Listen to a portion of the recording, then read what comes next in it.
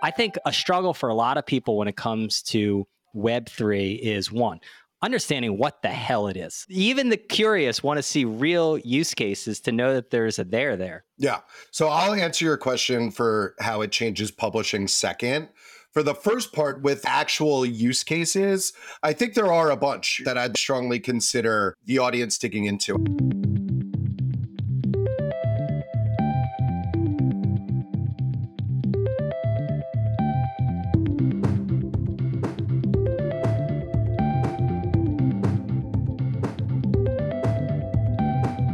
Welcome to the Rebooting Show. I'm Brian Marcy. I have a special treat this week. We're going to go down the Web3 rabbit hole. This should have like one of those explicit warning labels, but just like a Web3 warning label. And to do so, I want to bring in my personal Web3 shaman, Jarrod Dicker. Jarrod, welcome to the Rebooting Show. Thank you. I love how I'm now the Web3 shaman for all of my old media friends. So it's a great job. It's a great non-paying job to have. Okay, on that hostile note, Jarrod, in all seriousness, you're now at Chernin Group, but you are like a media veteran. We've been talking about esoteric ad tech stuff for years, and now you're in an even more esoteric field, which is crypto and Web3 stuff. Explain to me your own journey, because I remember you leaving for a blockchain journalism startup, and I remember you talking to me about it, and I was like, I don't get it. But explain how you got into the crypto world, because you were early on this stuff. You saw this early, I think. Yeah, I mean, I've had a very diagonal journey throughout my career. Like, started as a music journalist, if you could call it that, literally just blogging and lying to PR agents to try to get interviews with musicians, and then building a portfolio there, and then accidentally falling into media at the Huffington Post off a Craigslist ad, and just realizing that the bar was pretty low on the business side of media. So if you felt creative and wanted to take risks, there was just massive opportunity, and it was a ton of fun there. But my crypto journey, to just keep a long story short, I mean, I've always been pretty exposed to it. I remember when I was at the Huffington Post and even at like Time Inc. and Rebel Mouse, being around engineers, you always had exposure. They were pretty early on identifying like Bitcoin and Ethereum and really kind of thinking through what that could look like. But personally, my story started because of the news business. I was at the Washington Post around 2016, 2017. Trump came into office, and there were two kind of headwinds that the media business was facing. Some because of Trump, some, just outside of Trump. One was this notion of like deepfakes and fake news, that now that people were getting information in a more distributed way across Facebook and other social platforms, that the information that, the algorithms were targeting at you or that you were consuming may not, in fact, be the information that you presume it is. Which, being in the news business, is amazing because, it's all built on ethics and curation and editing content in order to inform the public. And now all of a sudden, people are questioning around the globe whether that information is legitimate. The second avenue was really the shift of media models, which you and I have spoken about a long time, right? Facebook and Google really dominating the advertising business, and publishers now deciding that the product that they used to give away for free to their customers, they now want their customers to pay for, which had a ton of value behind it. And there was a strong stance behind it. The investment that went into great journalism and how much it cost and the value that it brought. But there was just a major disconnect between what we in the media business presumed as valuable and worth paying for and what consumers were really ready to pay for. So basically bundling those two challenges together, what was very unique is that if you were able to have information on chain, like a way to have an immutable ledger to see the provenance of where information started, whether or not it was manipulated, how it could be managed and owned, could be a great way to really think about how to perceive more value on work being created, journalism, any sort of medium being created. So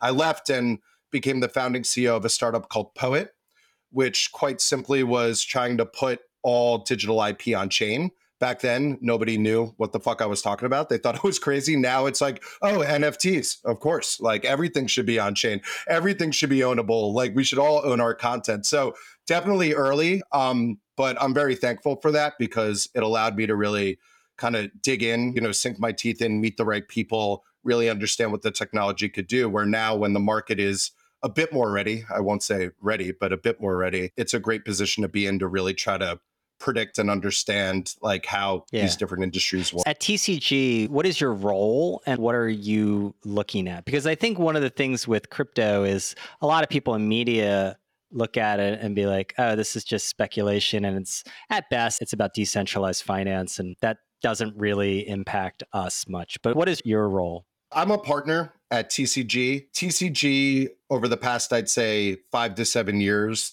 has moved more towards like growth stage investing. So later stage majority investments in companies that everyone is very familiar with, from Barstool Sports to Crunchyroll to Hodinkee, MeatEater, etc. But how we ended up taking a more hyper focus on Web3 was the firm invested in the growth stage round of Dapper Labs, which is the creator of NBA Top Shots, I'd say January of 2021. They also led the series of Zed Run, which depending on how much time we have, you'll find fascinating. Oh, I know Zed Run. Yeah, but you explain it. Great. I'm trying to get my crypto cred out there. So like as simply as possible, it is a virtual horse racing platform. So individuals can purchase horse NFTs. They come with attributes. You could breed them, train them, and then race them. So effectively making horse racing a 24/7 sport, no longer barred by physical limitations, completely virtual.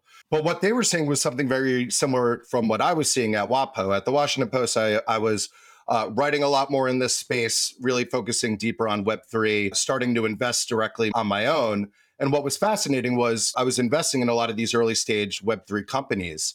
And the desired use for my time, even though my expertise was crypto, had nothing to do with crypto. It was like, how do we do distribution, go to market, branding? How do we leverage content? How do we do audience acquisition? And I was like, holy shit, like 3 years ago when I was at Poet, I couldn't get consumers interested at all. And founders were pretty not interested in reaching people beyond like the MetaMask users. It was people who understood how to use crypto and how to wallet. That was the audience.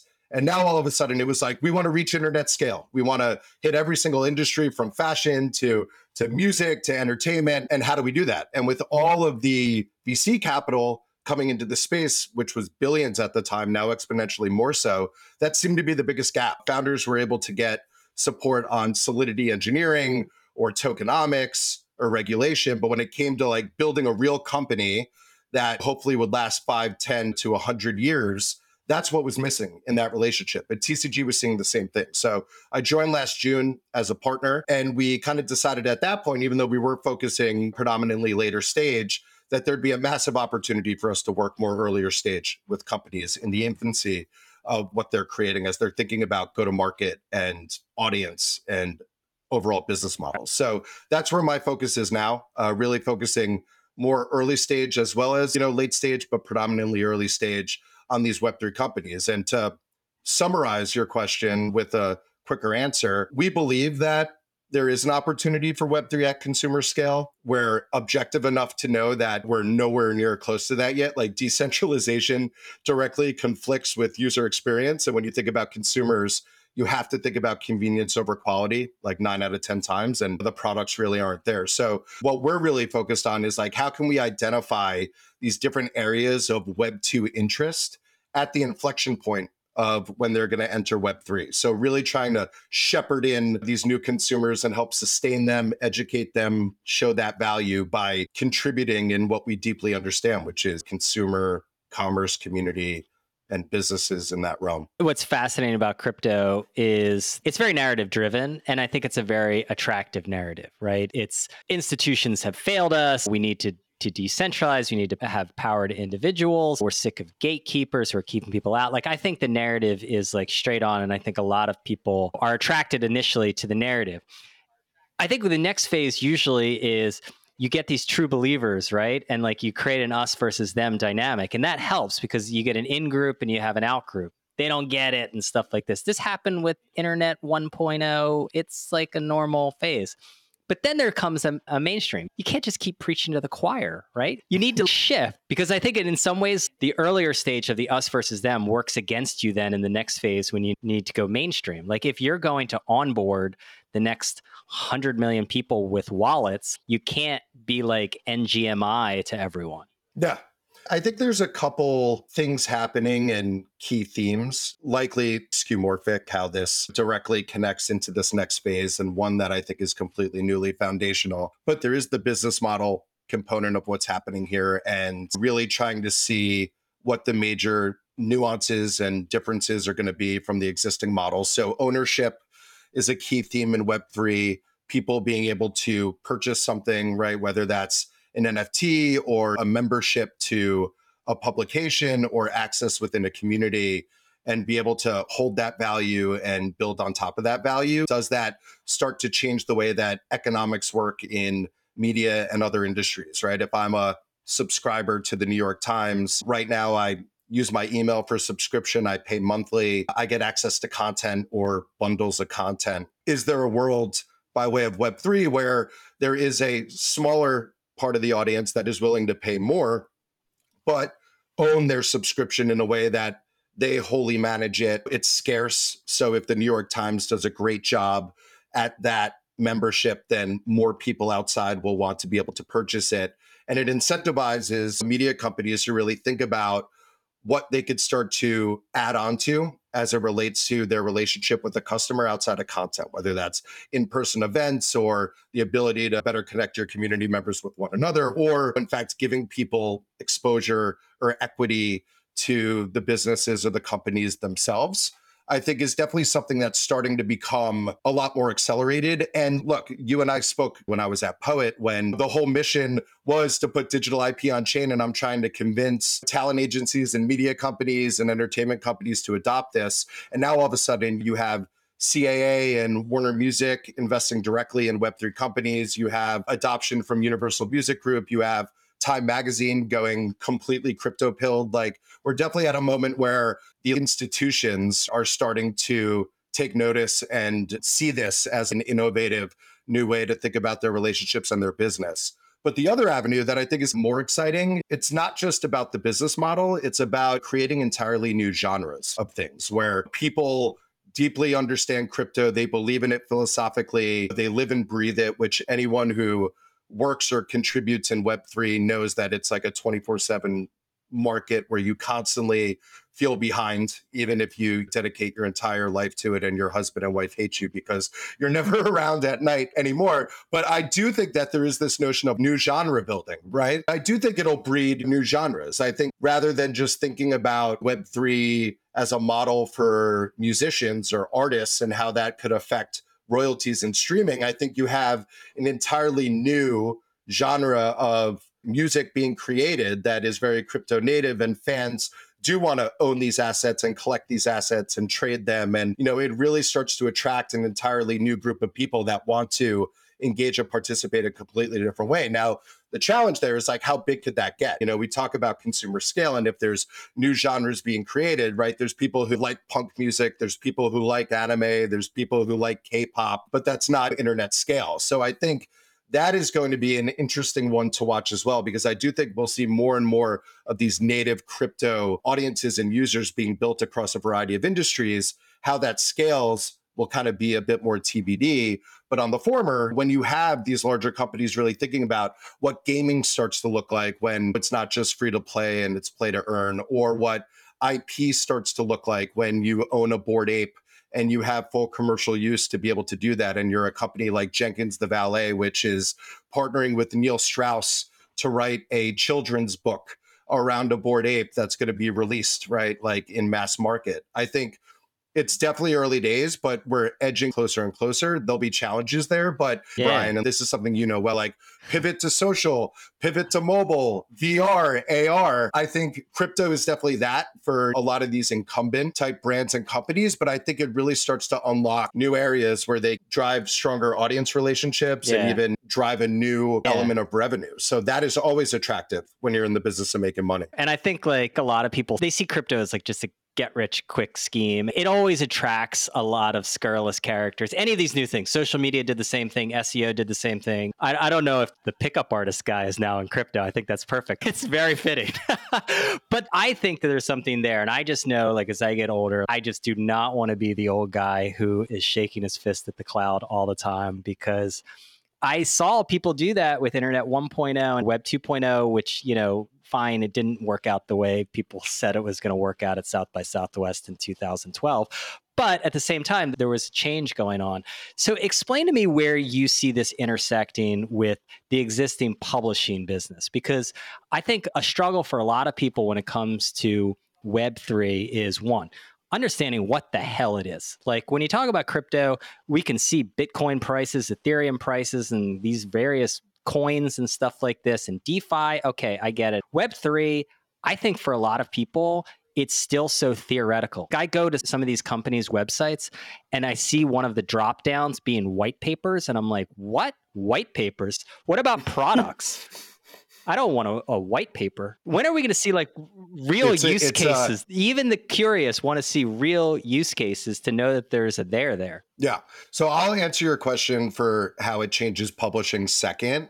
For the first part, with actual use cases, I think there are a bunch that I'd strongly consider the audience digging into. One of which, full disclosure, we invested in this company called Rabbit Hole, Rabbit Hole, like going down the rabbit hole. Amazing name. And their focus is really around acquisition. They'll work with the protocols like Polygon or certain products and applications. And as those companies start to bring new products to market, they work with Rabbit Hole to create what they call quests, but think of them as like education on-ramps that are interactive.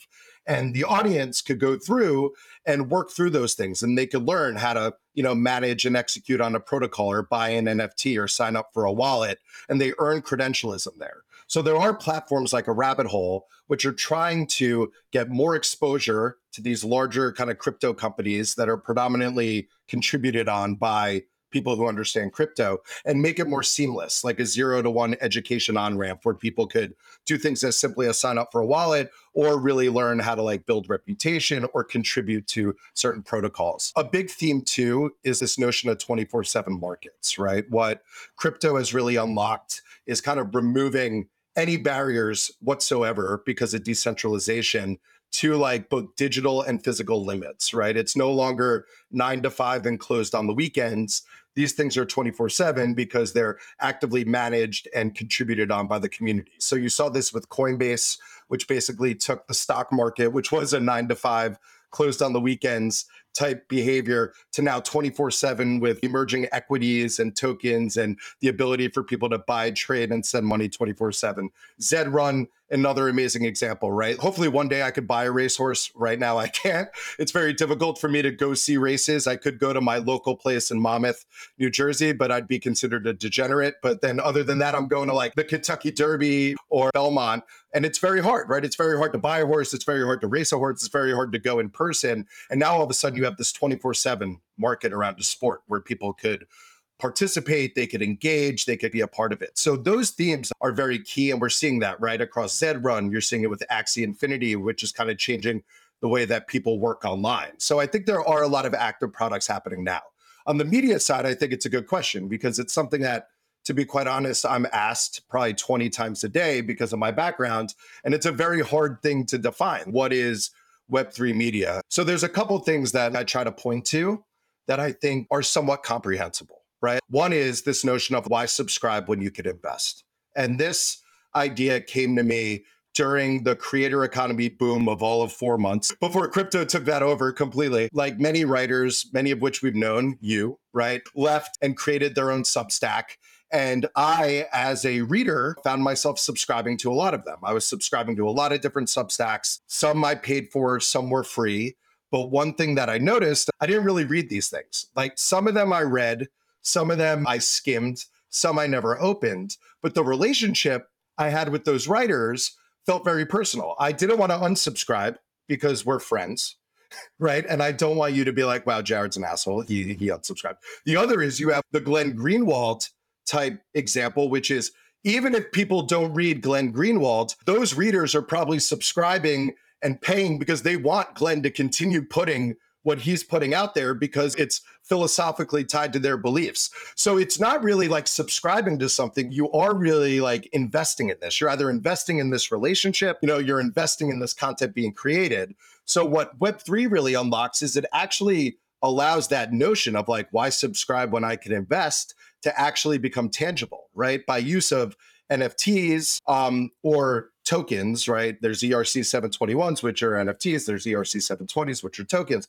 But it really gives the ability for you as a creator to sell this value directly to your audience, and they could own tokens, right? You see what Kyle's doing with Dirt, and a few other examples there where people own, right, part of the media company. That token gives them access to like community, or to decide where maybe the funds of the revenue are going, what content should be created, what different areas they should explore, and the potential to kind of share in that upside. So that I think is really interesting, because maybe not for like a New York Times or a Washington Post and these larger, more reputable century-old brands that have an existing business model that aren't necessarily going to like drop those and change. But if you look at like the bundling of media, and I'm going to be careful here because I don't want you to disagree, because we could go deep on this, but like the bundling of media was like, the Times and WAPO, and then the unbundling was Substack, and people realizing, holy shit, this is really hard. I used to just create, and now I'm doing finance and accounting and audience development, and I have to fly to this event to make money, and this is a lot of work. To now what's happening in like this why subscribe when you can invest era, I think bottoms up media starts to become really interesting, where you could have a creator be able to find a designer through a DAO or an editor through a DAO and contribute with one another, and be able to programmably share those profits, or contractually have something programmable with how that relationship works, or leverage the community a little bit more to help create for you, to have built-in sort of distribution. I mean, you may have strong feelings here, but it's fascinating to watch like an FWB, which is Friends with Benefits, which you can say is a media company in itself. They do a lot of things. They do events, there's professional relationships in there, but a lot of them do create content. And if you're a Friends with Benefit token holder, you kind of feel like you want to help get exposure to your other Friends with Benefits members and do that built-in distribution. So it kind of like changes the relationship to like, okay, I'm creating content and this is my audience, and everything kind of lives and dies by the last thing that I create. And I want to monetize via advertising or via subscriptions, but the content is really the connection to now, right? The investment is the connection, and you're really not programmed to just like create content and monetize that and get that audience, but more so think about how you could bring more value to people who have invested and bought into your company. Yeah, a few reactions to that, because I think that's like totally right on. And I actually agree with most of that, because there's gradations to all these things. Is the New York Times going to convert itself into a DAO? No. I just do not see that happening. Will the New York Times have login with your wallet in which you have control over how your data is used? Yes. Like that makes total sense to me. Why would that not be an option? I don't understand why I have to log in with Google or, God forbid, Facebook. I don't want to. Like, it makes complete sense that my wallet should be my identity. And so much of the internet is built around identity systems. So it's going to have a profound effect on publishing. I agree with that. I also think that, like, if you look at the trends that are going on right now within media and moving to what I call primary engagement media, these are smaller, these are tighter communities, these are more valuable, people have more of a connection. And like you said, I'm going to check your name on Substack to see how many stars you have next to your name about how often you open. I'll get your figures back to you later. But a lot of people, like you said, like, I think I'm good with you. But if I'm not, I'll seriously, ramp like, as someone who's run a subscription business before, one of the things you realize is that a lot of people subscribe, paying to subscribe, and they might not be as active as you would think they are. But the reason that they're subscribing is because they want to support you, and particularly when it's personally, and they want this thing to be out in the world, even if they're not always consuming it. They want it to be out in the world. You look at Patreon and you look at the inflection of people paying to have things out in the world, and there's something there about that. We're seeing this even with Ukraine and stuff like this. There are these GoFundMes that I've been promoting that people are paying money in order to have these Ukrainian publications exist.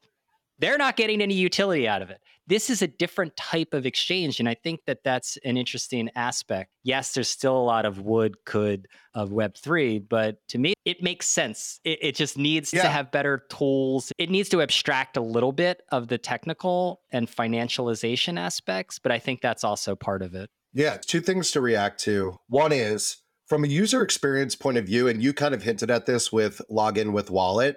Like, I strongly encourage everyone to like sign up for a MetaMask or a Rainbow wallet or any which wallet and go to OpenSea or go to any other Ethereum type platform And what's fantastic about Web3 login is that your profile is the same everywhere, right? Because it's basically reading your wallet. So if you go to OpenSea, you see your profile, which includes your NFTs or any other information that they want to expose. You go to another site, log in with your wallet, it's the same thing. So instead of like creating a profile on each of these sites, curating, figuring out what should be displayed, you're in full control of that. Like the wallet itself, right? Which I bet you anything will change terms very quickly, like whether that's like identity or a different profile. There could be like any term for what a wallet is, but that UX is pretty revolutionary and exciting. Right? You don't have to start from scratch on any of these sites. You're effectively pulling through all your reputation, any asset, things that are tied to your, Ethereum address that's within that wallet, and your profile is there, already set up for you beautifully. That's one thing. The second thing, which is a total different direction, but to your point about on-ramping, is I think because of just the hype and the acceleration and where the focus is in market around NFTs, Bored Ape Yacht Club or CryptoPunks and things being sold very high, there's a big emphasis on NFTs as the product. So people think of like an NFT as like this asset, right? This JPEG that you could sell and buy and hold.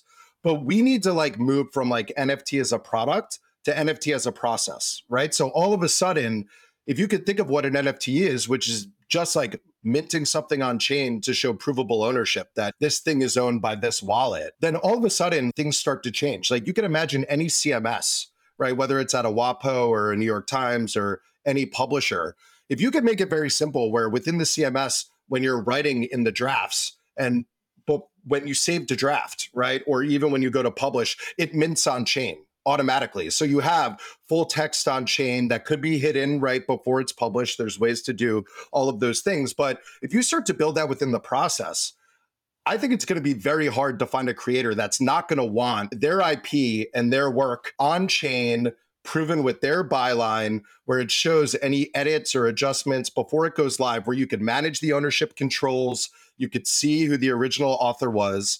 And I think that's something, even in the poet days, is highly desirable for a lot of creators. You look at the Gawker example where people's archives went away, or you even look at like my ability to go and search a Google image and save any image, and it doesn't carry any credential information. Like I could literally just save it to my iPhone photos and I could share it to anyone. That process is highly attractive, I think, to anyone creating on the internet. To your point, it just needs to be baked into the process. When you start inconvening people in order to do that, even if it sounds insanely valuable for them, if it's not within their workflow, it's going to be very hard. So I think that's the next frontier of where people need to focus, is how this integrates within the workflow, creators or publishers or anyone else. So one question I have is, do people need to get more comfortable with the technical aspects of crypto and Web3, or does crypto and Web3 need to require a little less of the technical acumen? And I ask this because I had one of those, you probably have more of these, like we have these conversations with 22-year-olds who are like unbelievably smart and terrify you. I had this conversation for this project, I'm doing this consulting project, and this guy is unbelievably bright. He's just like,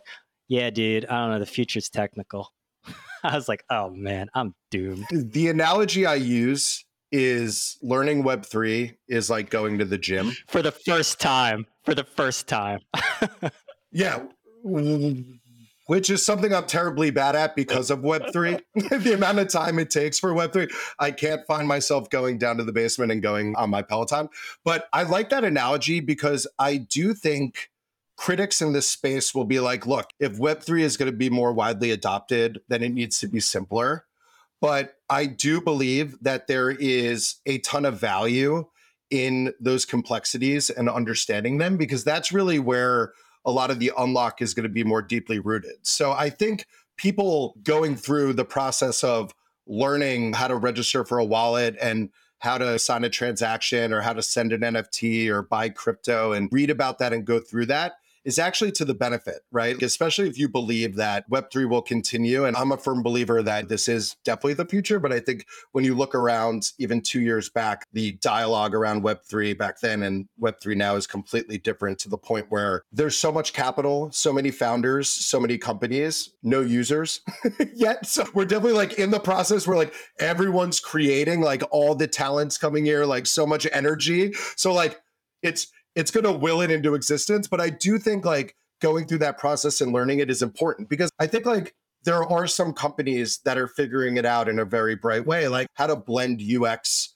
with, progressive decentralization, showing some aspects of what you could do on crypto and making it a bit more simpler, but you don't want to sacrifice it too much where you just end up in the same boat. So it is like a tightrope, but I think on the consumer side, it is important. It is important to like work out those muscles and go to the gym and build that strength, because to your point, I think it's going to be very important for the future. I think it's honestly less scary and less of a barrier to entry than like sitting at a computer at Code Academy and learning Python or like Solidity. Like learning how to be a consumer in crypto is highly attainable regardless of your background. And the commitment is far less than learning an entirely new trade. So I do think that it's very important, though. I know there's arguments on both sides, but my opinion is like it's definitely worth the effort, because I think it'll unlock more opportunities. I think there's going to be a lot more jobs in this space. There's things like on-chain reputation and shit that's going to blow people's minds that I think will be very important for them to invest. Yeah, the old journalism saying is follow the money and stuff, but it's really follow the capital. And it's financial capital and human capital. And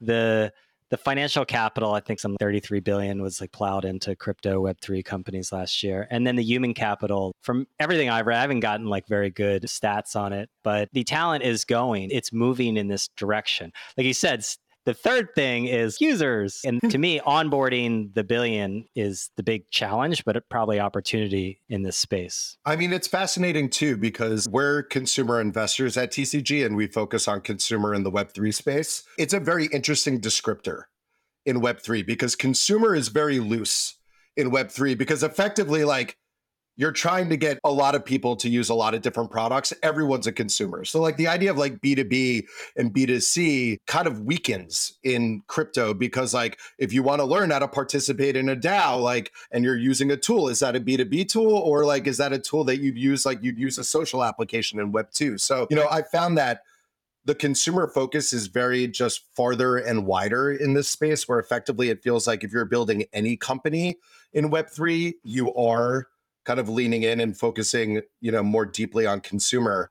But there's a lot of things, Brian, that are like amazing. Like we talk to companies now, and there's so many Web2 tactics that are going to be highly advantageous for these companies, like SEO, right? Like a lot of these Web3 companies haven't prioritized SEO. They haven't thought about, the 0 to 1 and how people find their products, or TikTok or distribution. So it's really fascinating, because I think crypto companies love to look in the future. Not many of them look in the past. And I think there's an amazing decade of like digital media that has taught us about acquisition and distribution and how to program for value, that are the largest gaps that are happening in the Web3 space right now, that are going to be key strategies, at least for us and with our companies. Yeah, one of the few things that's great about getting older is you start to notice the same patterns sort of repeating themselves in slightly different ways.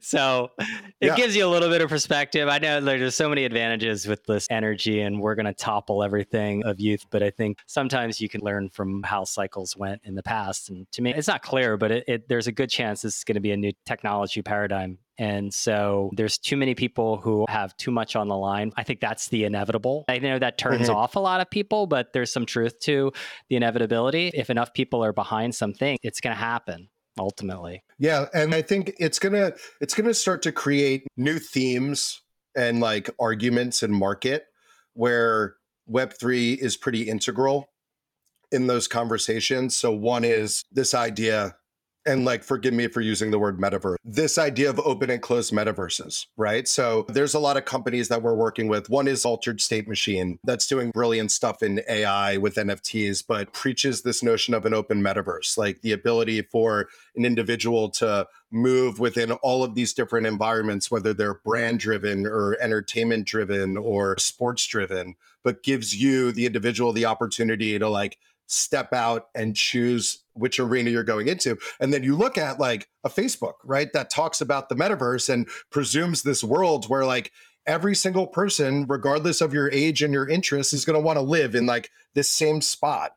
And it's very hard to like imagine that sort of world where like you could program interests for all of these many people. We've seen where that's gone very, very significantly, but also like different age gating, like privacy, like all of these things are going to start to come up. So like that's another key theme that's going to start to come where I think Web3 starts to become a core component of that argument, which is, okay, like we're talking metaverse, we're talking virtual worlds, we're talking digital assets, but we don't want them contained the same way that they were contained for the past 2 decades. So there's going to be that arena, which probably will have cleaner UX and on-ramping, versus the other arena, which is, no, like, let's do this in a different way and be smart about it. Yeah, I think that's totally right. I remember like one of my, quotes I did like that didn't age well, but now it might age well. I forget what year. It was like 2000. I was like, if you were going to recreate MySpace today, it would look a lot more like Second Life. I thought, oh, that sounds pithy. And then it looked like an asshole for a little while, but I'm like, hey, now it's coming around. I don't know if like, with the metaverse that Facebook is the best messenger, but it seems to me that the avatar would be the key, right? That has to be open. And that's like the wallet, right? I mean, ultimately, that's the thing you can take and go from place to place. We're not going to be living in Facebook's metaverse. At least I'm not. No, exactly. Like, a major theme is interoperability, right? Like that's also the promise of like this decentralized world where you could take, what you have and move and port it through different arenas or not be locked in within a single arena. And I think that's going to be just a major component and, somewhat critical. Now, to the point that we made earlier, like there's a lot of people who deeply believe that within the Web3 community now. There's going to be a focus on being able to like get new audiences to move that over. But I do think that the advantage is in Web3, just with the headwinds that we've seen with like data collection and privacy and people feeling locked in and algorithms. So putting on my marketing hat, which I love to wear 90% of the time, there's a lot of arguments and products to be built that lean on those concerns that existing users and audiences have had within the existing paradigms. Okay, so final question is, if someone were to build a Web3 media company, obviously it's going to focus on a specific area, what would be the principles or themes that you think would likely be present within this company entity? I don't even know what it would be because it might be a DAO. I don't know.